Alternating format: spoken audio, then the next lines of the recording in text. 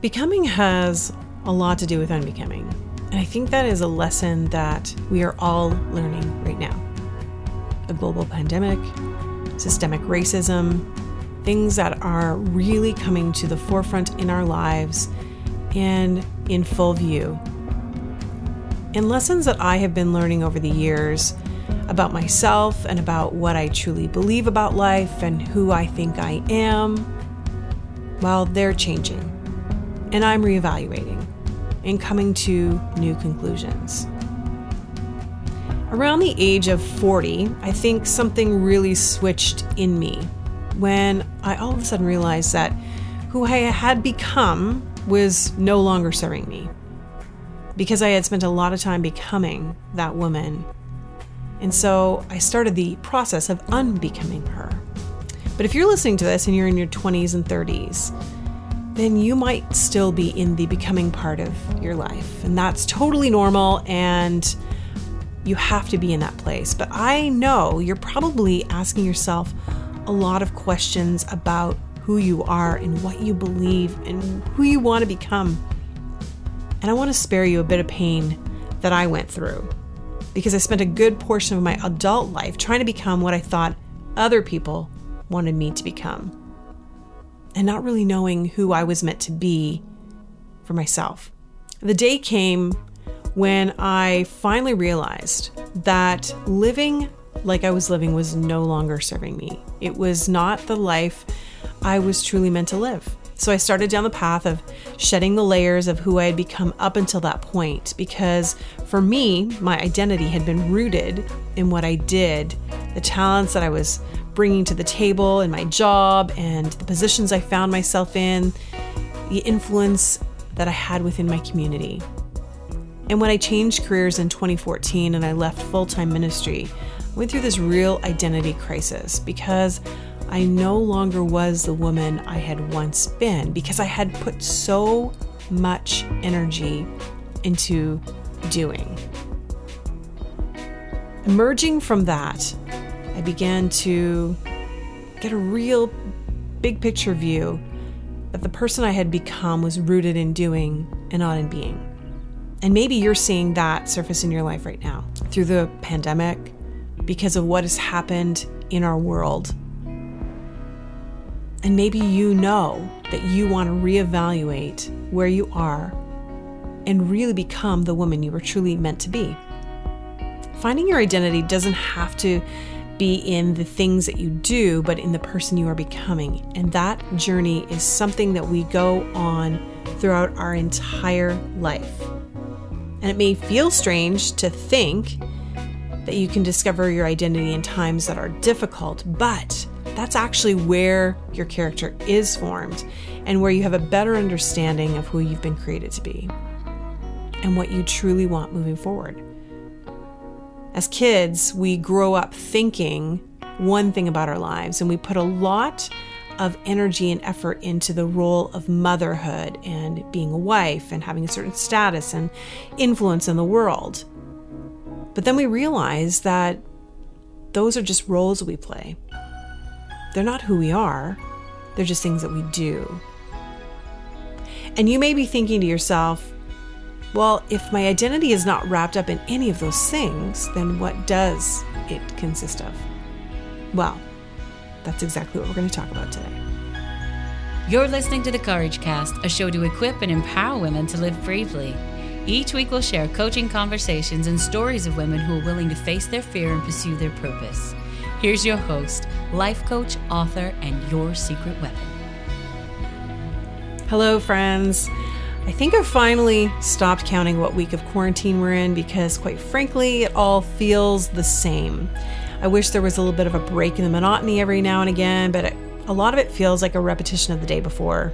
I don't know if you are feeling the same thing, but I've been trying to stay connected to what makes me feel most like myself, and yet I see myself changing every single day.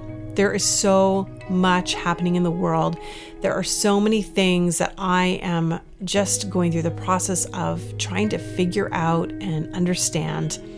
And it feels a little bit like a refining of character, letting go of ideas and thoughts and ways of doing life that just no longer serve me.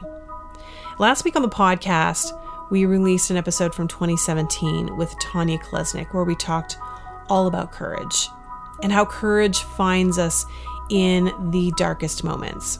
And today, I'm excited to share with you another great episode that was originally released the beginning of 2018. And it's all about discovering our identity in the midst of our darkest times. And we have been through some pretty dark times.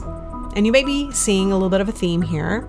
If you haven't figured it out already, I truly believe that now is the best time for us to be taking a look inward to see who we've truly been created to be. Every single one of us. I don't think that there is a person out there that does not need to do this. Because without the noise, without the pressure of work or relationship, we get to actually figure out who we've been created to be. Because when we do get back to some kind of normal rhythm, we'll either be stuck with the same patterns, the same way of doing life, or we'll be in a position to be prepared for those opportunities to take advantage of the things in life that are going to present themselves to us. So my friend Kathleen is someone that I loved sharing back in 2018. I wanted to re-air her episode because she is someone that I believe is empowering young women to truly step into their own sense of identity. And I think that is what we all need right now. So, even though this episode was originally aired in 2018, I think that it is definitely a word for us right now in life, because life is so chaotic and uncertain, and many of you may be searching to discover who you are in all of it. I truly believe that you can find your identity apart from what it is that you do. Kathleen, I am so excited to have you on the Courage Cast this morning, and I have been waiting for several months to have you on, and so I'm thrilled. And I know that you're basically waiting to give birth to your third child here. So we are cutting it close to the wire with having you on, but thank you so much for being here today. Oh, you're welcome. So honored, a little intimidated, but so honored that you would include me. Think I have something to say maybe.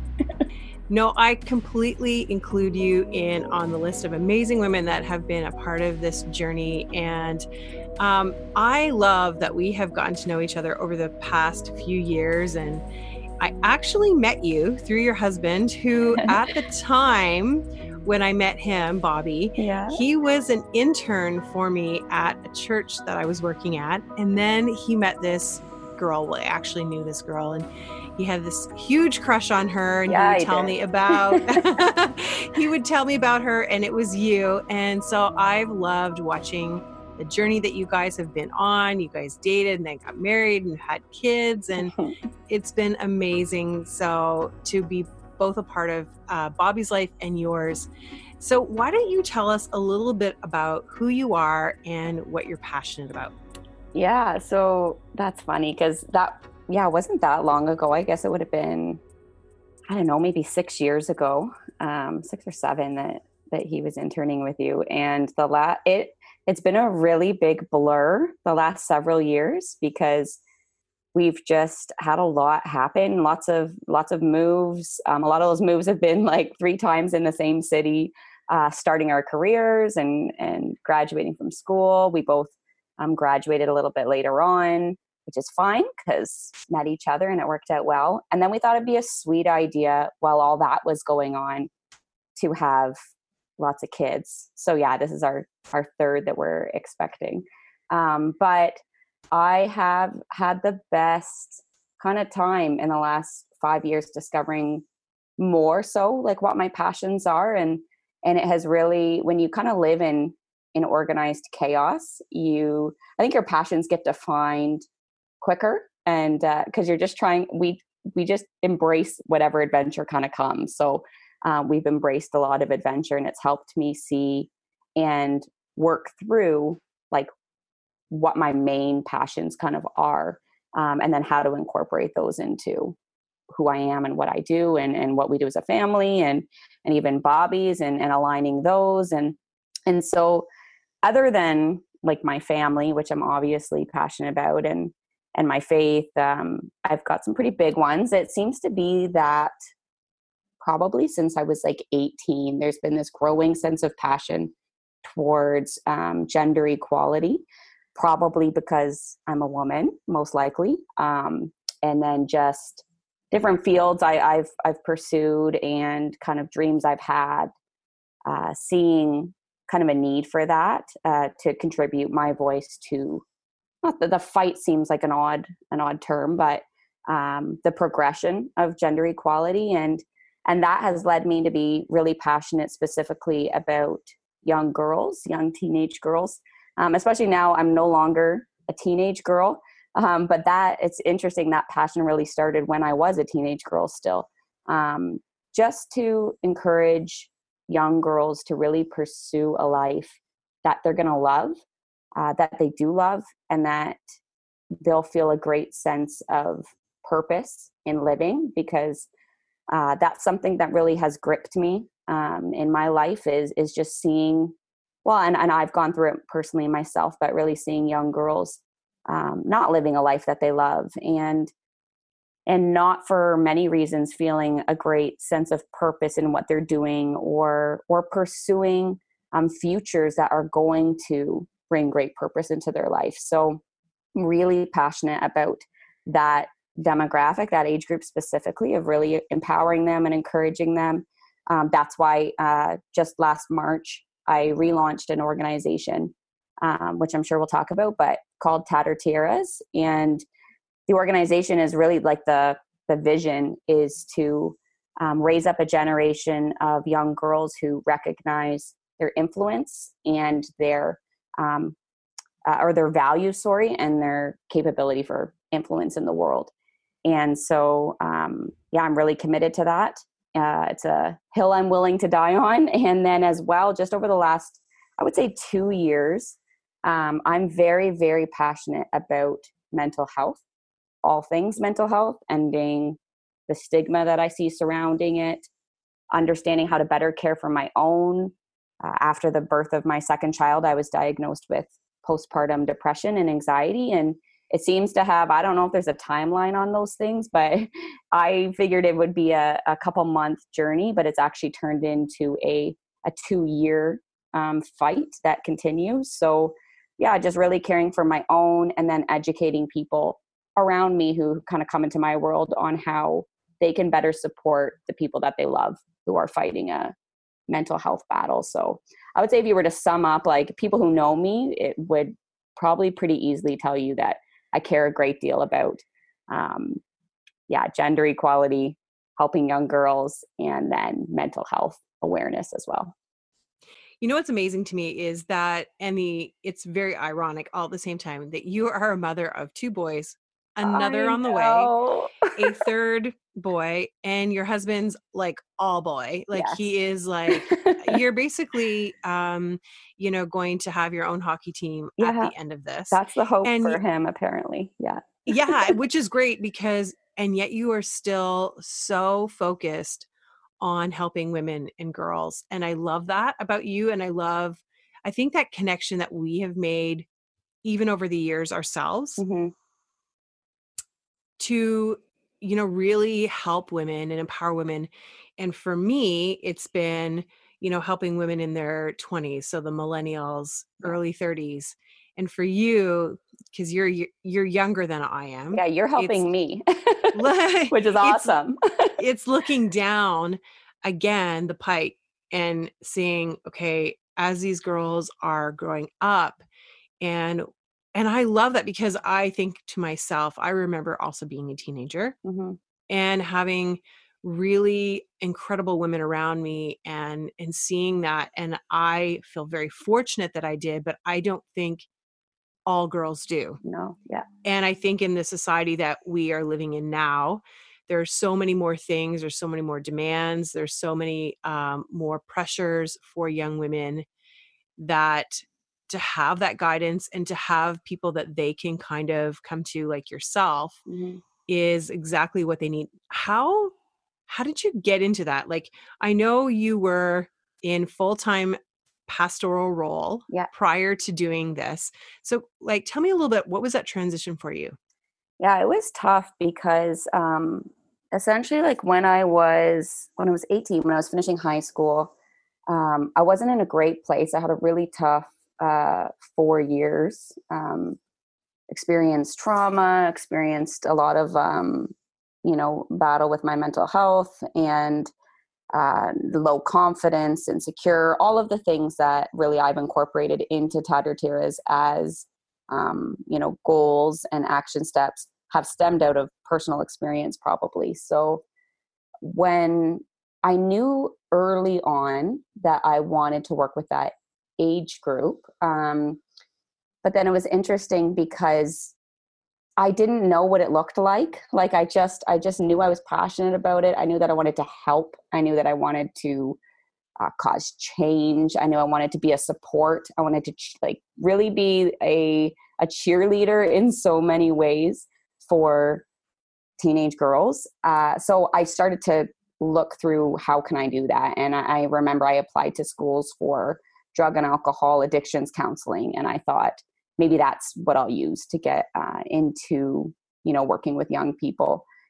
And that was good, but I never ended up pursuing it because it just never felt right. Whatever that means, I've seemed to carry it throughout my life. Like it just doesn't feel right. I don't think that's what I'm supposed to do, but I have tried a lot of things to get to where I am now. So, but then really it was I took a year instead of going off to school to join a program where we worked with teenagers, and we traveled around Canada, traveled throughout the States mainly. And we kind of did these motivational services. They were faith-based mostly, but we did school assemblies as well. And I started to see that there was some skills in me that seemed to come out naturally. And then I had some great people in my life mentor those and affirm those, which is, public speaking, writing, and mainly kind of public speaking and using my story for influence in the lives of other young people. And I can honestly say, like, I still remember very vividly that kind of those first moments of holding a microphone, being vulnerable with my experiences, and having conversations with young girls who are relating to some of the things I'm saying. And then we have this moment together where I can see on their face that something's clicking in for them, whether it's a sense of validation for where they're at.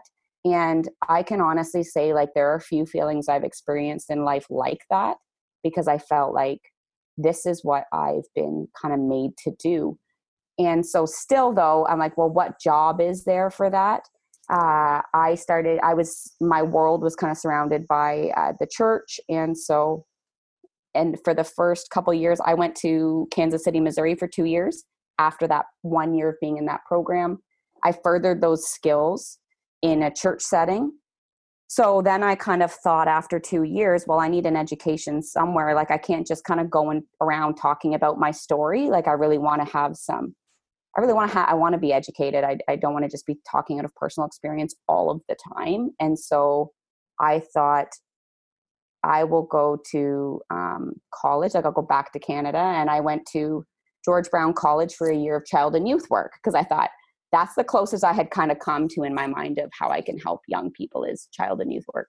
And so I did really well in that program.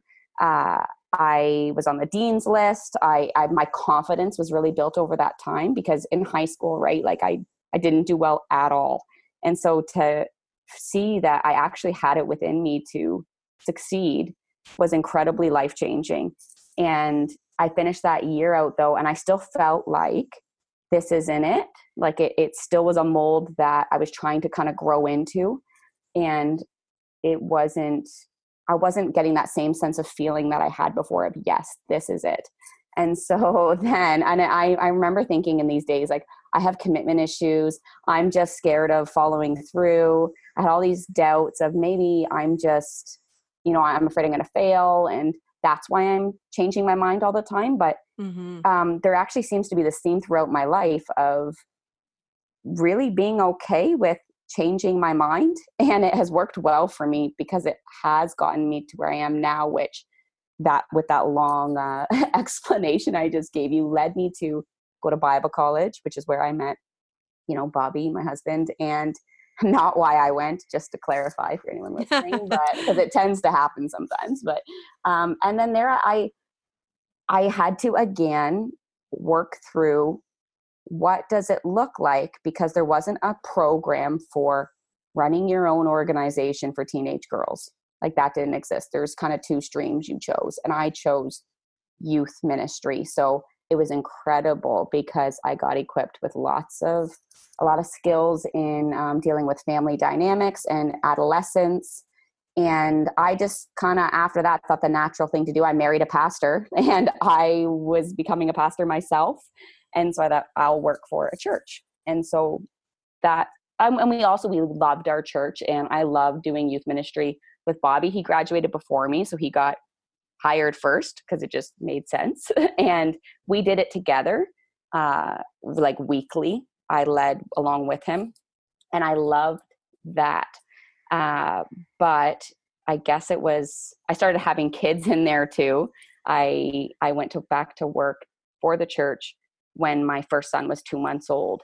And so the last 3 years have been working out for me and gaining the courage to kind of take a big risk, to step out of a specific career and say, you know what, there maybe isn't a program I go to, or there isn't a job I'm going to be offered to do exactly what I think I'm supposed to do. And so I might just need to build it. And and that's kind of where this whole entrepreneurial thing comes in, is, I don't know, just maybe take a risk and just try to build whatever's in my heart and my mind, of what I'm supposed to be doing. And so I had the founder of Tattered Tears actually, a few years ago. So she founded the organization in 2009, Kim Moran in Bowmanville here in the Durham region. And then it has dissolved over the last several years. And so she had actually knew my heart for young girls and said, hey, this is going to dissolve.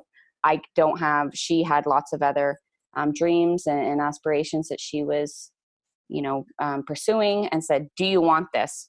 And it was this I'm an emotional person. I actually started bawling in a parking lot, because I was like, yes, like this, I will do this, and I'll do it fully. And so I resigned from my job at the church, knowing that I could still be involved with young people in youth ministry with my husband.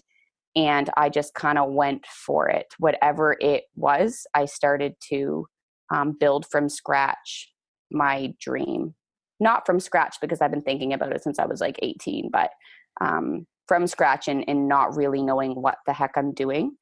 And it's been a great risk that I've taken because it seems to be going well. And I get that feeling so often where I stay awake at night in a good way, sometimes with anxiety, but more often just with more dreams, and just being incredibly thankful for the many experiences over those, the last several years, that have built up my courage to say, I'm okay with now stepping out and just figuring this out. Come what may, I'm going to give it a really good shot. So that's what I'm doing kind of now. That was a long explanation.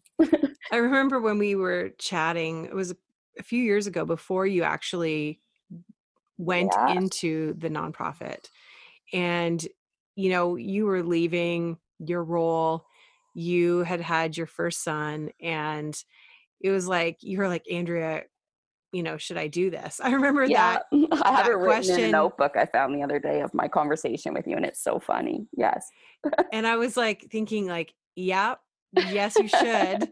And I knew though at the time, because the entrepreneur life, and also when you're creating something, is so different than just the traditional type of job. And we've had so many conversations over the past years about women in roles that are leadership roles in the church. And then now you've taken on even another kind of leadership role where you've had to kind of, forge your own path, and you've had to make something new again. Yeah. How have you been able to do that? I think that most importantly, I had to, and I'm still, I mean, when I say I had to, I'm still doing it daily, but I had to make a decision about an identity decision that, um, and you've said this to me, it will stick with me forever. It was during those conversations where I was talking about, but Andrea, like, how can I be a mom and still a pastor and resign from my job as a pastor and then pursue this organization? And what if it doesn't work? And here are all the roles I kind of want to experience in my life. And you helped me work through the thought process that I was putting a lot of stock in certain roles of my life as being my sole identity. And that made it hard to take risks, and that made it hard to transition, because I remember, and I still kind of have a few moments of feeling like this, but not enough to kind of hold me back. But I remember when I had to make the decision to resign as a pastor at a church, and I felt like I was letting girls down because I had worked so hard in a field where I saw such a shortage of examples of women in ministry and women in positions of leadership within the church. And I had a sense of pride in that I made it. And I had incredible people in leadership empowering me and giving me opportunity. And it almost felt like, why would I let that go when I've been given the opportunity to set such a great example for young girls? Because remember, like, that's what my passion is. And I had to kind of step back and really look into myself and say, just because a role looks different doesn't mean I've failed or I've quit something. Though it felt like I did, like, I'm still very much a pastor. And I had to remember that just because I'm, not working, being employed by a church doesn't mean that I've stopped trying to give a voice to that area. Like I've incorporated that very much into who I am and what I do. And I think I got my courage kind of back when I saw I didn't lose a part of myself. I'm still myself. It's just that my dreams kind of, they shifted. I think dreams shift. I think, what my 18-year-old mind thought my dream was, it actually, it involved not a lot of work. I don't think it involved a lot of affirmation, few obstacles. And I've realized, growing up, that that's just not the case. That dreams you've got to really work hard for, and you have to narrow it down to the key values that you have as a person. And my key values haven't changed at all, even though over the last couple of years, my position, my career, I guess, whatever it is, has changed. And so, yeah, I've kind of stepped into this new role for setting an example for young girls of, just don't wrap your identity up in anything, really, because change is great. And that's part of the adventure. And if you're going to pursue a dream, chances are it's going to take you a bit to figure out what that looks like. And so I think identity, was a really hard part in transitioning and making those decisions, because you realize really quick what your identity is in. When I got a lot more affirmation when I was a pastor at a church, surprisingly, I still dealt with some opposition from people who didn't think I should be there, but none of the people who I've given, who I take their voice into great consideration. But, it is a lot harder to pursue a dream when you're sitting at home with young kids and you're surrounded by dishes and mess and you don't want to do any of it. And you're like, really? I'm a director of an organization. It doesn't feel like it. Nobody is seeing what it takes for me to do this. And being okay with that.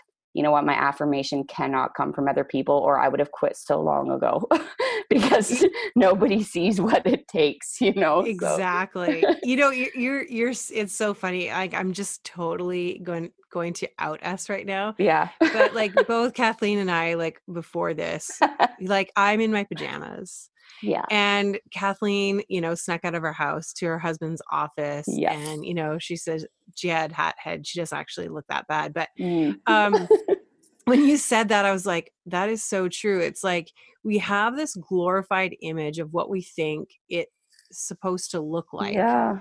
of what our lives are supposed to look like. And the finished product of what we put out in life is so often, it's generally never like what is actually happening. Yeah. No. And behind the scenes, and what it takes for us as women to, like you said, like these kids are running around, the dishes aren't done.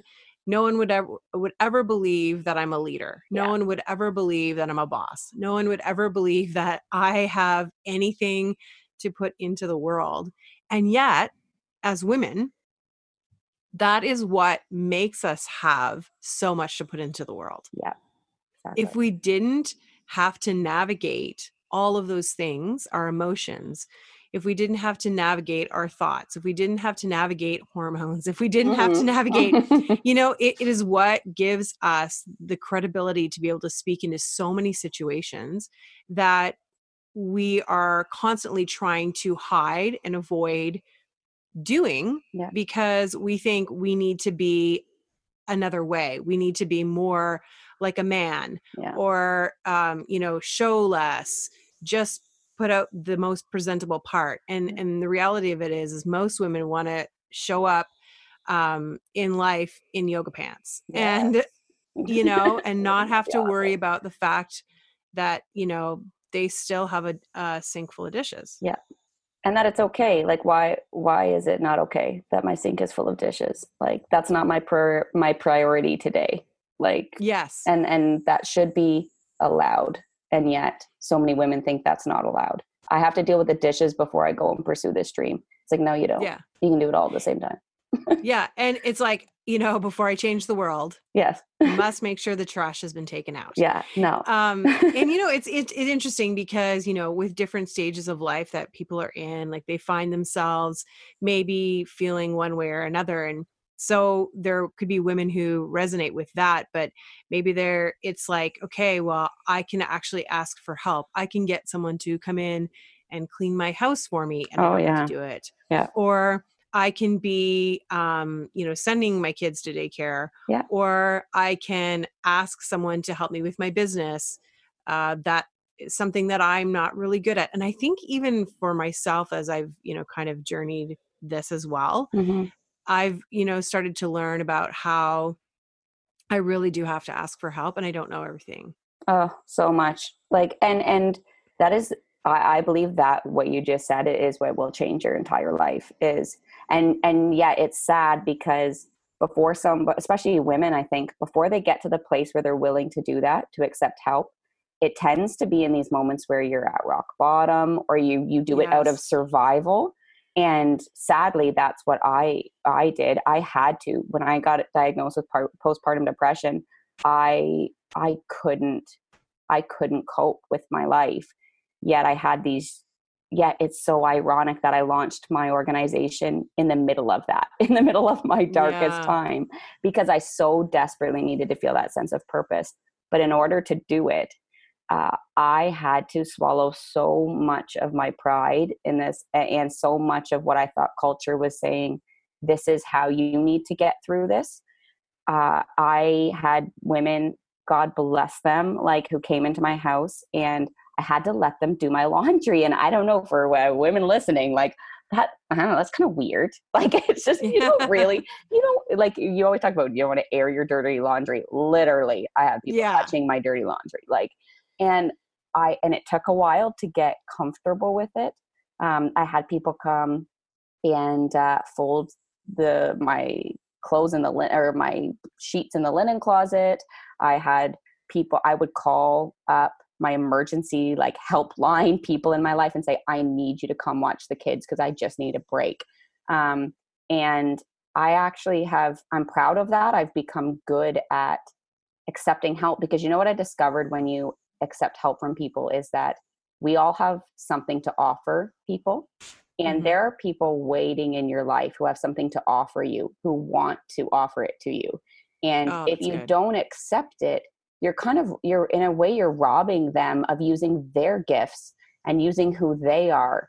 And I've just accepted the reality that there are people who are way better at cooking than me. There are people who find so much fulfillment in helping my son learn his letters, and it brings me so much joy to watch that. I don't have the capacity to sit and give a lot of time to that. And what is healing is when I've accepted that does not make me a poor mom. It doesn't make me a bad woman. It makes me honest when I say, this isn't my thing. This isn't where I thrive. It's not what it's not the best of me that I have to offer my family or I have to offer these girls, but there are people who have that to offer them. And so when I say I need help, or in my business, when I say I have no idea how I'm supposed to be keeping these books right now, and I call up my friend who does, and I'm my organizational guru, and I say, keep me out of jail. Like, what am I supposed to be doing? And they help me. The world, oh my goodness, Andrea, and I know you know this because it's literally why you do what you do, but the world is so much better, and we are so much better when we do what we do well, and people let us do that.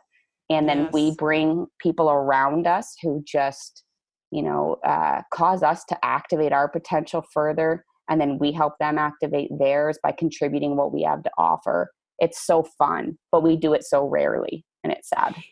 You're right. And it's so true, because I can think of so many examples in my life along the way where I've had to learn that very hard lesson. Mm-hmm. And I'm still learning it. Like, don't get me wrong here. Like, I have a ways to go, but there are moments where I'm like, oh, I can do this, and I should be able to do this. Yeah. And yet, you're right. Like, when we are functioning out of our purpose and our potential, and we are actually doing those things that we are able to do so well, it's so life-giving for us, and it's also life-giving for other people. Mm-hmm. And you know what? I don't have to cook you a great meal. Like, here's an example, an interesting example. I have a friend coming over tonight, and I always want to just basically say to her, pick up something on the way over here, because I'm not making you dinner. No, and it won't be good if I do. Yeah.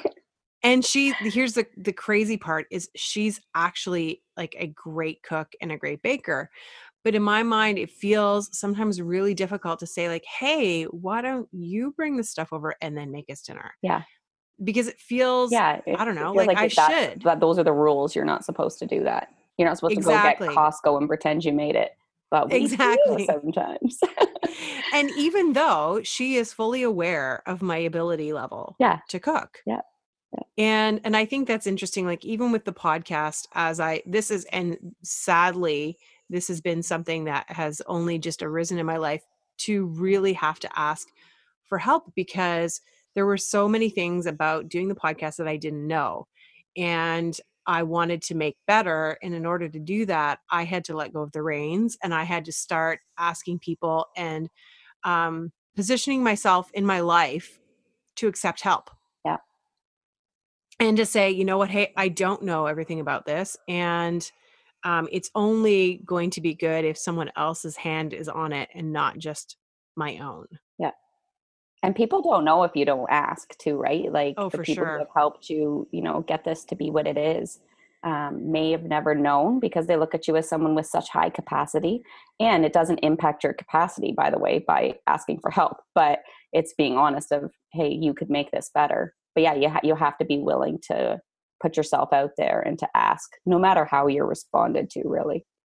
Now, how in your own family life, with your husband, and how has that worked for you, navigating, starting this nonprofit, mm-hmm. also, raising kids, the mental health things that you are working through? What has that been like with him in the picture as well?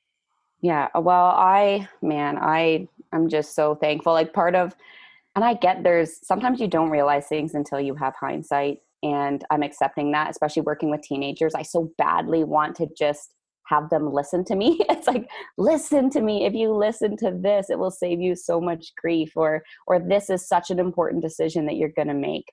Let's try to talk about how you can decide well, how you can choose well. And I think there are few decisions you make in life greater than who you're going to marry. And some of those things you don't, I guess it's a bit of a wild card. You don't know until you're with them, the full scope of who they are. Right. And they don't even know that. You discover as you go together, but there's a few key things I think that are important to look out for in those beginning stages, before you walk down an aisle and promise forever to a person. And I just am so thankful that it's worked out well in the sense of who I have chosen. And there must have been things that I saw in those beginning stages that, gave me confidence that I was marrying a great supporter and encourager of me. And Bobby has been that. And I think the most important thing that has allowed this in such a, because honestly, the past 2 years especially have been very, very, very hard with my mental health. And I felt so discouraged so many times because I felt like my capacity was just chopped in half. And I felt really unfulfilled in moments. And I just felt, especially when I have, Bobby's a very high capacity person as well. He's an incredible leader. He's an incredible pastor. He's an incredible person. And so it was really hard to feel like I was just failing in so many ways, and to be with somebody though that values my life. I mean, I'm sure he maybe even more than his own, but definitely as equal to his own. And along with that, to value who I am and the things I love. And it's part of why he loves me, is because I love the things that I do. And from the very beginning, it takes some conversations. He's a very humble person. So he has come to me many times and said, I need you to explain to me again, this thing about whatever it is, gender inequality. What about the wage gap? Why is there women that are underrepresented in here? And what does it affect? And I love him for that. I love that he doesn't just be like, oh yeah, you're right. He asks, just explain it to me because I want to understand. And he's committed to learning. And then as he learns things, I just watch him play that out in our lives. And from the beginning, we've both kind of said to each other, I don't know what I'm doing. And he you don't know what you're doing. We don't know. This is the first time we're parents, pastors, husband and wife. But we want to be in this for the long haul in everything that we do. What do we value? And then how can we both make sure that we're kind of cheering each other on in pursuing our individual dreams? And then what are the dreams that we have as a couple? And one of the things that I guess a vision kind of that we have for ourselves is that we want to be people who set an example for especially the students that are coming up underneath of our leadership, of there isn't just one way to do things. And so Bobby and I are very open and vocal about the fact that he cooks way more meals than I do. And it is funny because I can cook. People kind of think I'm just going to burn everything. I can. It's just I have no desire to do it. And he doesn't mind it. And so he does it. We share the parenting load. We constantly reevaluate what we're doing, even career-wise, of saying, okay, is there a way that we can maybe work this out a little more so that I can, work at Tedder Tira's, spend some more time with that. Immediately when I wanted to launch that, and that was a dream of mine, he didn't even, and as he shouldn't, he didn't shut it down at all. He said, this is amazing. Let's see how we can do this. What do you need me to do? Do you need me to work part-time? Do you want to work full-time? And I didn't choose that, but I'm confident, and it makes such a difference to know that the option's there, and that he's not just saying it as some empty words. He is committed to coming behind me and cheering me on, just like I am to him. And so that means we do things a little differently in our home as parents. We've brought in support to care for the kids while he's working and I'm working. I lead with him, and he can't really come to my girls' events, so he doesn't do that. But in whatever I need, he helps. And we also take the same approach to how we're going to love our neighbors around us, how we're going to love people. And he's just gifted in areas I'm not. I'm gifted in areas that he isn't. And so we just kind of live life the same way that we encourage other people to pursue their dreams. It's do what you do well. and the things you don't do well, maybe I do. And it makes natural sense for me to be the one who steps in. And he's setting such a great example for our sons. So it is ironic I don't have any daughters, but I'm very proud that my sons have someone like him to look up to. And you as well. Thank Both of you for sure. And you're, definitely challenging the stereotypical roles, which I love that you're doing. And knowing Bobby as I do myself, in knowing how he is, able to care for you, but also able to do things that, might seem less of a traditional male role. Yeah. Which is you're also wanting to challenge those things in society and for girls anyways. And that's happening in your own home. And so it's kind of like leading by example and leading through how you live and saying, you know what, there is another way to do this. And it doesn't have to be exactly like we've seen done over and over and over and over again. Yeah. And that's amazing to me. I know for myself, it's hard because I think, I probably should have done certain things by this point in my life. But as the older I've gotten, the more I have an understanding that this is my life. Yeah. And the only person who can make it great is me. Exactly. And I can't expect that a job or an opportunity or a relationship will have ever filled those gaps. Yeah. It will only have ever been what my faith is like and who I am in that and how I'm able to create that in my life. And then everything else is a byproduct. Exactly. Yeah. Of what I'm doing in my personal time. And that is an outflow. Everything outflows out of that. So I love that. And of course, I'm a huge, huge fan of Bobby. Yeah, I know. I love it. I'm glad you were there for him. Yes.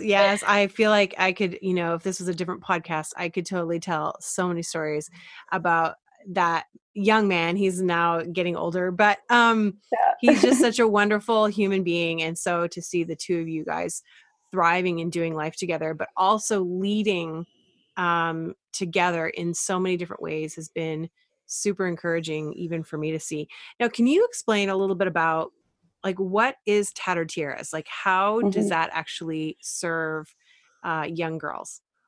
Yeah, so I'm still working through a lot of it, and that I guess is one of those those sacrifices you kind of make when you want to do a bunch of things at the same time. So here I am, I'm due March 3rd. I still am leading and directing Tattered Tiaras. And so with knowing when I launched it, I knew kind of what I was getting into, my limited resources and time and whatever.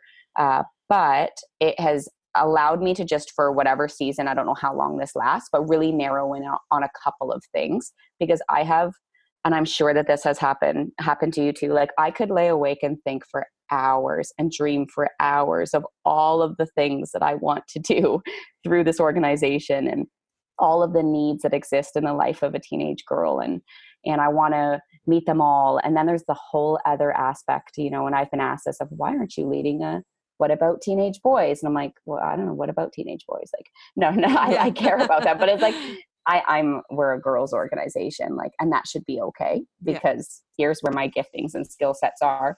And I want to do things with excellence. And it's almost like this triage that I've had to do of here are the main needs that I see in the life of a teenage girl. What can I meet well with what I have to give? And so when we launched on International Women's Day in March, we focused on a few different areas. We focused on our website where we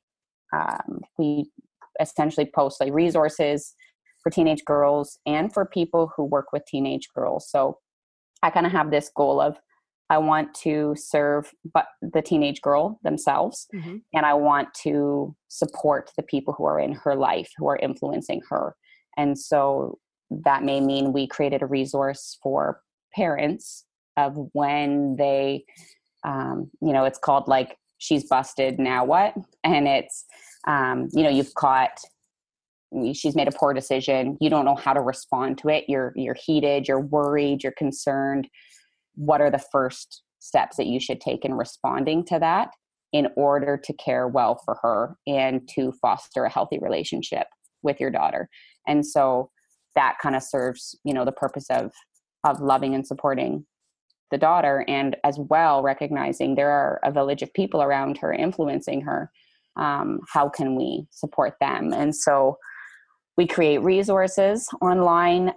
We do essentially what you do for me through your podcast. I do for teenage girls through blog interviews. I introduce them to as many women as possible who are living different types of lives, who are pursuing different types of dreams, by interviewing different entrepreneurs, women in different careers. I interviewed most recently a young girl who was battling cancer, and I just asked her questions that I think would serve young girls well to have an example. Like we were talking about, sometimes you can't see, right, an example of somebody who you can relate to or who's doing what you kind of are passionate about. And so I'm really committed to finding women who are willing to step into the lives, whether it's online world or not, who can set an example for our teenage girls of, hey, here's someone who's out there doing it, and they're doing it this way. You don't have to do it that way, but here, maybe you can take some pieces from her life to build up your courage. And so that's kind of our online thing. And then I've created 2 main workshops that we take into schools or into churches. Obviously, one is faith-based and one is just kind of built around common themes of influence and value. Mm-hmm. And so there's the Redefine Her workshop, which really tackles areas of self-care and mental health, finding positive role models, working through the unique challenges that young girls face. And then there's another workshop that's called Girls Who Lead, and it is all, you'd like this one, I think. It's all surrounding women in leadership and kind of the system that we live in, some of the barriers that they may encounter, whether they go to school for whatever career or not, and being willing and kind of equipping them and empowering them to keep pursuing whatever that is that they're passionate about, and to maybe start to narrow in those gaps that we see in women in leadership. There's not enough. It's just, no one can deny that.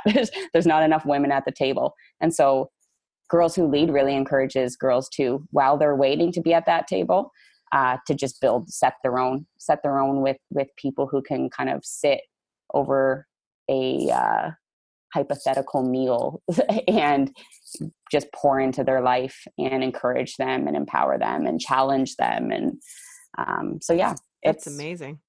Yeah. So I'm trying to do that as much as I can. I have to, when I have my child, I mean, I am a little crazy, so crazier than most maybe. So I'm going to keep Tattered Tears going. But it just, what I can do is maybe a little bit more limited, but those are our key things that we want to provide. Mm-hmm. That's great. Public. That's great. And I do love that, thinking about, as women are getting ready, or young girls are getting ready to lead, and they are leading in their peer group, and they are leading in their teams, and they're leading in their social circles. And it's so interesting because I think as women, we can invite people to the table we're sitting at. And so, I think that as society is changing and as we are creating new ways of doing things, it's going to look a little different. It's going to look like we're not sitting at the same table as the boardmen, because that board table has been disbanded. And now it looks like we're sitting in the living room. And, awesome. We are having different voices and different ways of doing things. And so encourage girls, encourage women, if you're listening to this, that you do have a voice, and that you do have something to say and a place to lead from. So I love that you are equipping the next generation, Kathleen. I love it. I love doing it. I love it. And I want to say thank you for even joining me today. And I want for people to be able to find you. So Yep. how can they do that? Where can they find you? Well, I have a few different ways you could find me. My for Tattered Tiaras, if you're interested in that, our website is just www.tatteredtiaras.org. Our Instagram, I don't know if everyone uses Instagram, but it is my favorite social too. media app. I don't know if that's just us, but that is where I more heavily kind of post encouraging things for teen girls, and that's at Tattered Tiaras.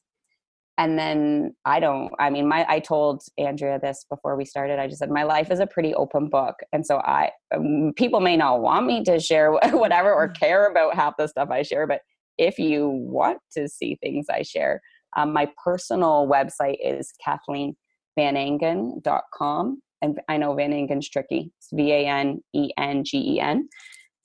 Or my Instagram is at Kath Van Engen. So whatever, I post all kinds of thoughts and things on there, and maybe if there was something relatable to you in this podcast, you'll find some more things that are relatable there. So I think those are the main places you could find me. Yeah. And I would highly encourage, because I actually find them very, very encouraging and inspiring as well. And I love how vulnerable you're able to be with your journey, and how that it helps other women to know that they're okay if they struggle and if things aren't perfect. And so I want to say thank you for that and for everything that you're doing. And I want to wish you all the best on baby number 3. Oh, thanks. I'll take it. And in the next season of what's going to happen in your life and in your family. So thank you so much for being here. Oh, thanks for having me. I love it. Love talking to you all the time. I don't know about you, but I have been thinking about the roles that I play in my own life and how they are constantly shifting.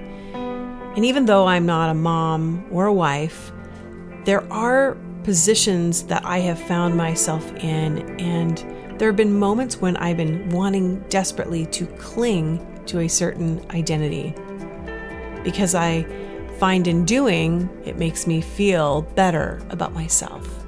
But the truth is, we have to be careful not to look at who we are through the lens of what we do, myself included. It's about being the woman you've been created to be. And the outflow of that comes through the doing. And right now, as we have been in 2020 during a pandemic, there's a lot of being happening in our lives. And that might feel stretching and uncomfortable, but I think it is so necessary for growing and really coming into the fullness of our identity. And I've heard a lot of my clients say to me, I don't know who I am anymore. And there's a reason for that, because what's being revealed is they don't know what they want to do anymore. And so they're questioning who they are, because perhaps what they were doing wasn't working for them to begin with. And now they are seeing that really clearly.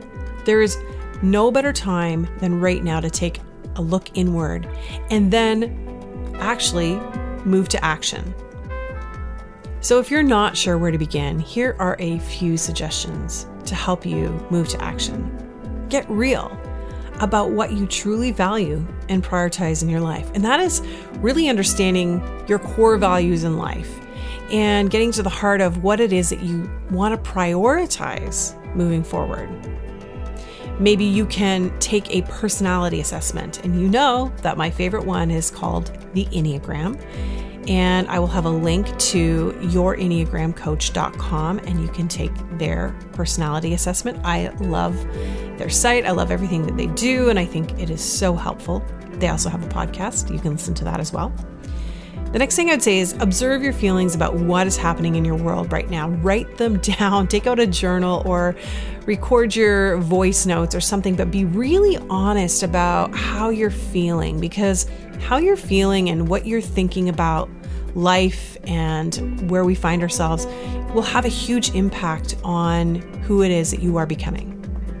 And then I would say the last thing is accept what you find without judgment. Because you might see that there are things that you do wish to change, and then do that. Absolutely make those changes. But don't judge yourself or criticize yourself about who you were in the past, but just make those incremental shifts towards who you really truly desire to be in the future. And if you've done all of those things and you're ready to take the next step and you want to invest in your future and in your life and in really being that person that you desire to be, and then doing something with it, then I want to encourage you to invest in yourself by getting a coach.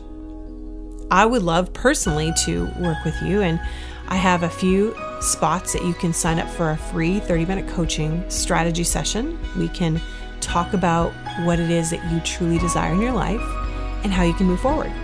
And if that's something you're interested in, then just go to andreacrisp.ca/schedule and book your time. I would love to chat with you. A huge thank you to Kathleen.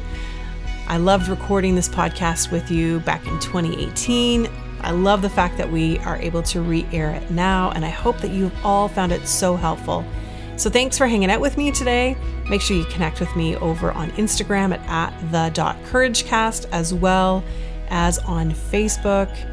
Sending you so much love, my friend. Until next time, remember, you have everything you need to live bravely.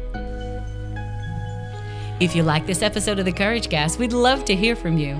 Leave us a rating and review, and while you're there, hit subscribe so you never miss an episode.